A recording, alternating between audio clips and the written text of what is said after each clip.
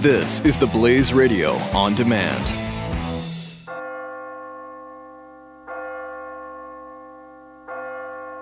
You're listening to the Church Boys FREEFALL Q&A. It's Billy Hollowell here with the Church Boys podcast, and I have a very special guest on the line. It's Regent University law professor James Duane. How you doing today? Great, thanks. So, the last couple of weeks, I feel like the entire country has been talking about this case, the Stephen Avery case, the murder trial, and we've talked about it quite a bit on this show. And so there's a lot of discussion about legalities and how to talk with the police, and are the police corrupt? And we've been having conversations in society about these issues for a while now. But I think that this case has sort of reinvigorated some of that. And now there's a video that's been dubbed, "Don't Talk to the Police," a lecture that you delivered. Can you tell me a little bit about this, because it's gone viral in recent days? Sure. It's a talk that I gave at Regent University Law School a few years ago when we had some visiting students who come in to look at the school. I thought I was trying to give them a taste of a law school classroom experience, and I decided I would talk to them about the Fifth Amendment, because I knew from experience that was a subject that was really pretty poorly understood by the average guy on the street. We know this because it's too easy, frankly, for the police to induce suspects into giving up their right to remain silent and talk. And it's also more easy than it ought to be at trial for jurors to be duped or deceived into thinking that they ought to hold it against the defendant or suspect that he must be guilty of something if, in fact, he chose to exercise his right to remain silent. So I made the video for the same reason that I'm happy to talk to you, to make sure that future criminal suspects and future jurors understand that that simply is not true, that the Fifth Amendment is written for the benefit of the innocent just as much as the guilty. It protects them both, because both guilty and innocent people can easily get themselves in significant legal trouble when they agree to waive their right to remain silent and talk to the police. The Supreme Court has said so, by the way, many times. The Supreme Court has said repeatedly. I don't want your listeners to write this off as the liberal rant of a typical criminal defense attorney, which is what I am. I'm a law professor, but I also practice criminal defense work. It's the Supreme Court of the United States which has said repeatedly over the last 50 years, or more than 50 years, that the Fifth Amendment protects the innocent, because even innocent people who tell the truth to the police are often astounded to find that they've just made the biggest mistake of their life, that they've just given the police information that can, in fact, be used to help convict them of a crime that they did not commit. It actually happens all the time. And that's unfortunate to me. Like, you want to have faith in the system, that the system is always going to be right, but I guess human beings run the system, and so you're going to have those errors. But you would assume that if you talk to the police and you're honest, that you could be vindicated in that case. But have you seen clients, have you seen people who, you just alluded to this, who have done that? They've gone through that process, they've said, hey, we're going to waive our rights, we're going to talk with you because we didn't do this, and then end up with major penalties and being accused of guilt after that? Certainly, yes. I think probably every criminal defense attorney can tell you that they've had personal experience with cases like that. And even those who don't have personal experience, even lawyers, people who are not lawyers, know this because we see it in the newspaper all the time. Hundreds of people have been exonerated by DNA evidence and other conclusive evidence of innocence and released from prison. You see it how often? Once a month in the paper. Some poor individual who's been, tragically, they're far too often racial minorities, who have been sent to death row, or to life in prison, and after 10, 20 years there, we find out that the guy was innocent, and we let them get out. And we apologize to them. We act like we're really serious about trying to make sure it never happens again, but we really don't do enough to make sure that it doesn't happen again. Do you think the system... I've heard a lot of discussion about how people are treated when they're accused, that and one of the claims is that many times people are treated like they're guilty the whole time, and the whole goal is to figure out how they're guilty and why they're guilty, rather than giving people a fair shot. When you look at your experience in law, is that an idea that you would embrace, or do you think it's a mixed bag? How would you look at the overall system in light of that question? Well, part of the problem is that police officers, prosecutors, judges, jurors, all the participants in the process, they're only human. And you can't hold that against them, but they are. And that means that they're subject to all of the same vicissitudes that are built into human nature. And one of those problems is the natural desire for closure, the satisfaction, psychic and psychological, that comes when we think that we've solved the case.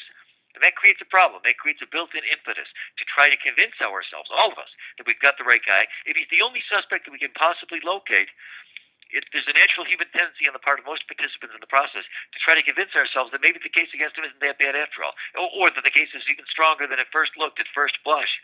It's not unusual for victims and other key witnesses in criminal cases to say, I think that's the guy, with a little bit of hesitation the first time they see the defendant at the lineup, and then by the time we get to trial, they're saying, yep, there's no doubt about it in my mind. I'm 100% certain. This has happened again and again in the cases of innocent people who were actually convicted and later proved to be innocent.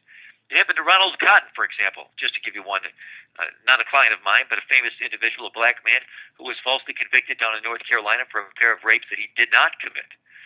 And one of the key witnesses against him, one of the two victims, actually did not pick him or his photo the first time she saw it. She actually said, no, I don't think that's the guy. But by the time of the trial, she's saying, yep, I'm 100% certain, there's no doubt about it in my mind. The jury doesn't understand the way these psychological processes and how they can distort the confidence level and the accuracy of the participants and the other witnesses in the case. And they had no trouble convicting the guy. As long as the witness shows up or the victim shows up by the time of trial saying, yep, no doubt about it, I see that guy's face in my nightmares now, there's not much a criminal defense attorney can do on cross-examination to shake that kind of testimony. What would you say? What does somebody do in your advice for somebody who they get a knock on the door, the police are at their door, and they want to come in? What is your advice? And I know it's a very general scenario, but what would you say that person should do to ensure that their rights are protected? Well, just as Nancy Reagan would advise you, just say no. I'd give that individual the same advice, by the way, the police officers give to their own children. I've been all around the country lecturing about the Fifth Amendment in the last few years. I've spoken to thousands of lawyers, college students, law school students, advising them why you shouldn't talk to the police even if you're innocent, especially if you're innocent. And everywhere I go, I meet students in the audience who tell me, you know what, my mom is a cop or my father's a police officer. My mother's a prosecutor. My dad's with the DEA. And they all told me the same thing when I was just about 10 years old. They say to me, don't ever talk to the police. This is what they're telling their own children. And your listeners, by the way, can check this out. They can call me on this and verify it for themselves. If anybody listening to this broadcast has a close personal friend who is involved in law enforcement, not somebody you kind of know because they won't tell you the truth. I'm talking about a cop who really is a good friend of yours. You ask him privately, and say, off the record, would you let your kids talk to the police? If they called you in the middle of the night and said, hey, Dad, I just got picked up, they want to ask me a couple of questions about a shooting, they say that I'm not a suspect, and I'm not guilty of anything, Dad, is it okay if I talk to them? Not one cop in a million will go back to bed and say, yeah, go ahead. If you're innocent, you go ahead and talk to them. No way. The police and prosecutors all over this country, all day, every day, are telling their own children, don't let the police search your car. Don't let them into your apartment. Don't waive your rights under the Fourth Amendment, and don't waive your rights under the Fifth Amendment. So that's my advice. You can turn them away. You can if they don't have a warrant and they come to you. Can you say no? You can't come into my apartment. That's correct. And then they would have to go and try to figure out whether or not they can get a warrant or whatever. It's not about. Well, yes. I mean, I don't want to sound unrealistic and naive. I mean, I don't want some of your listeners to think that I'm stupid enough to think that if you tell the police no, you can't come in, they're going to walk away and say, oh well, we tried, because that's not the reality. That's what they're supposed to do. But we all know that there are now and then occasional dishonest cops, rogue cops. Well, hopefully, we hope and pray that there's only one, only one in a million would do such a thing. But there is a possibility that if you say, no, you can't come in here, a police officer who's too lazy to get a search warrant or who knows he can't get one may well be tempted to lie and just come in anyway, force his way in, and maybe use physical coercion if he has to, and lie to the judge and say, yes, he told me I could come in. That's the problem. Because they don't need a warrant if they can get your consent. And the problem is these encounters are not recorded, generally, unless you're recording them. And some police officers, hopefully not many, but some have been known to lie to the judge and say, oh, I didn't need a warrant, Judge. I asked him if I could search the place, and he said, yes, you can come in. And then you swear to God on the Bible, that's a lie, Judge. I did not say that. I told him you cannot come in.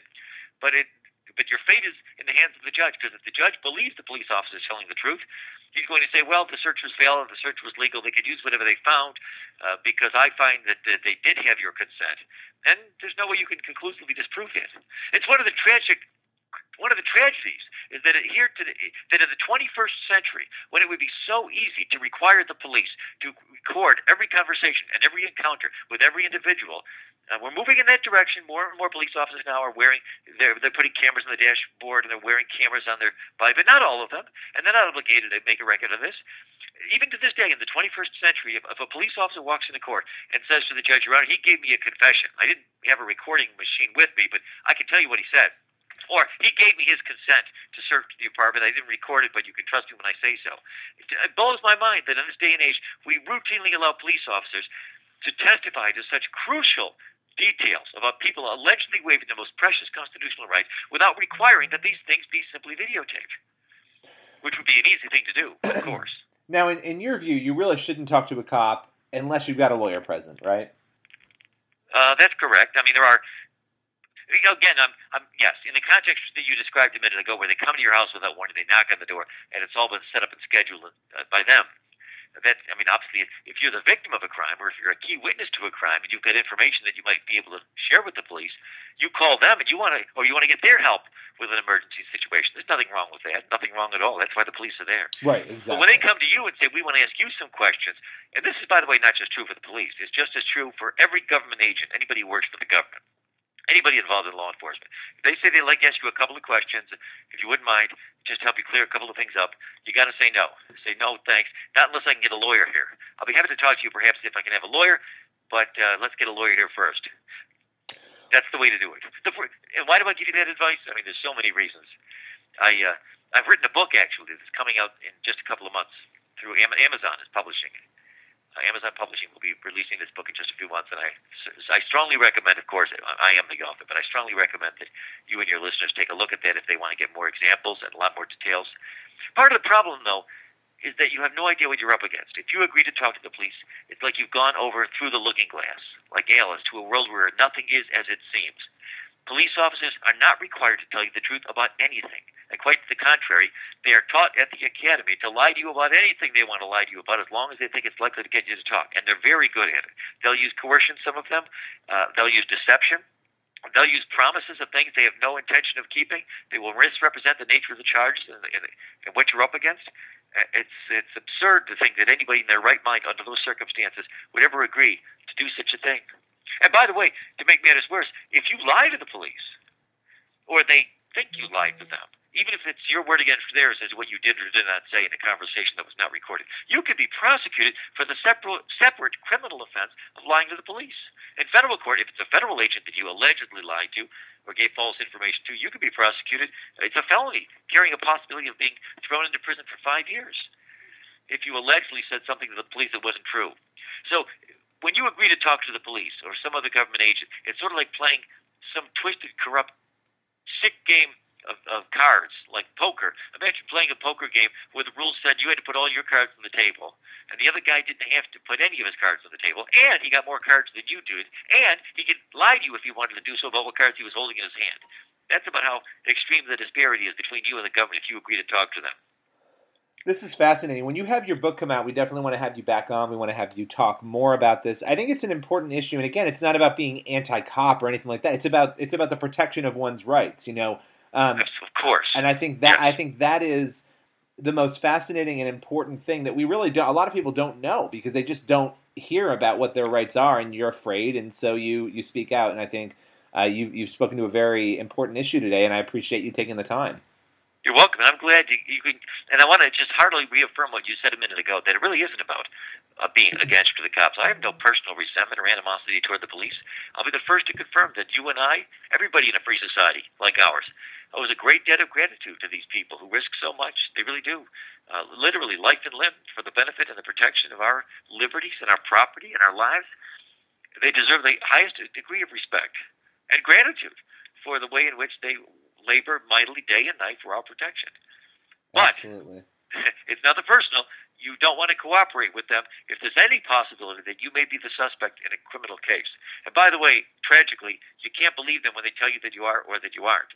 Sometimes what they'll do, if they want to get you to give information, they will mislead you and they'll say, well, we don't intend to prosecute you. We know you weren't involved in all of this. We know that you're not guilty. No, we're thinking actually about using you as a witness against some of the other guys. They'll approach a frightened teenage kid in the middle of the night and they'll say, we're investigating a shooting that took place over at the high school last night. We know you weren't involved, they'll say, and by the way, it's a lie because they really think he was involved. But they'll say, we wonder whether you might know something that can help us find out about the killers or the shooters. But we don't intend to prosecute you, which, by the way, is also a lie, and they know it. Sometimes they'll misrepresent. They'll say, we want to help you out, when they have no intention of helping the young man at all. And this kid, he falls for it. He takes the bait. He hears them make these promises. He thinks that he's got nothing to lose by cooperating. And then he says to them, yes, it's true, I was there. I know a little bit about this, and I can give you the names of some of the people. I saw a couple of the people with the gun. And one of them is a friend of mine, he volunteers. Foolishly, which, by the way, let's assume is true. None of this is a confession. None of this necessarily proves that he was guilty. But now he's just put himself at the scene of the crime, and now he has just admitted that he was a friend of one of the people who actually was involved in the shooting. Though those facts by themselves will not be enough to get this kid convicted, but we're close now, because now he's already given so much information to the police that it won't be easy. It won't be difficult at all for a skillful prosecutor to fill in the gaps and to persuade a jury that, of course, he denied that he was actually involved, but we've got other circumstantial evidence to help persuade us that he was actually involved, that he knew it all about it all along. The prosecutor will then say to the jurors in closing argument, you expect us to believe it's just a coincidence that a totally innocent kid just happened to be there, where by the sheerest of coincidences, someone who was a friend of his happened to pull out a gun and shoot somebody, and he wants you to believe that that's just a coincidence. Well, the jury falls for it on a regular basis, because to them it sounds so persuasive, because jurors are not statisticians. They're not trained or particularly skillful in thinking about probability and statistics. And the problem for this poor hapless defendant is that he may well be innocent, but to the jury he looks so guilty, because the jury is not generally capable of understanding just how very likely it is that this kid really might be the victim of circumstantial evidence, victim of coincidence. Unbelievable. Yeah, well, listen, I mean, we could probably go on for another half an hour, and I want to do that when your book comes. I want to make sure we have you back, because I think it's an important issue. And again, it's one that we don't think enough about, so I appreciate you taking the time. You're welcome.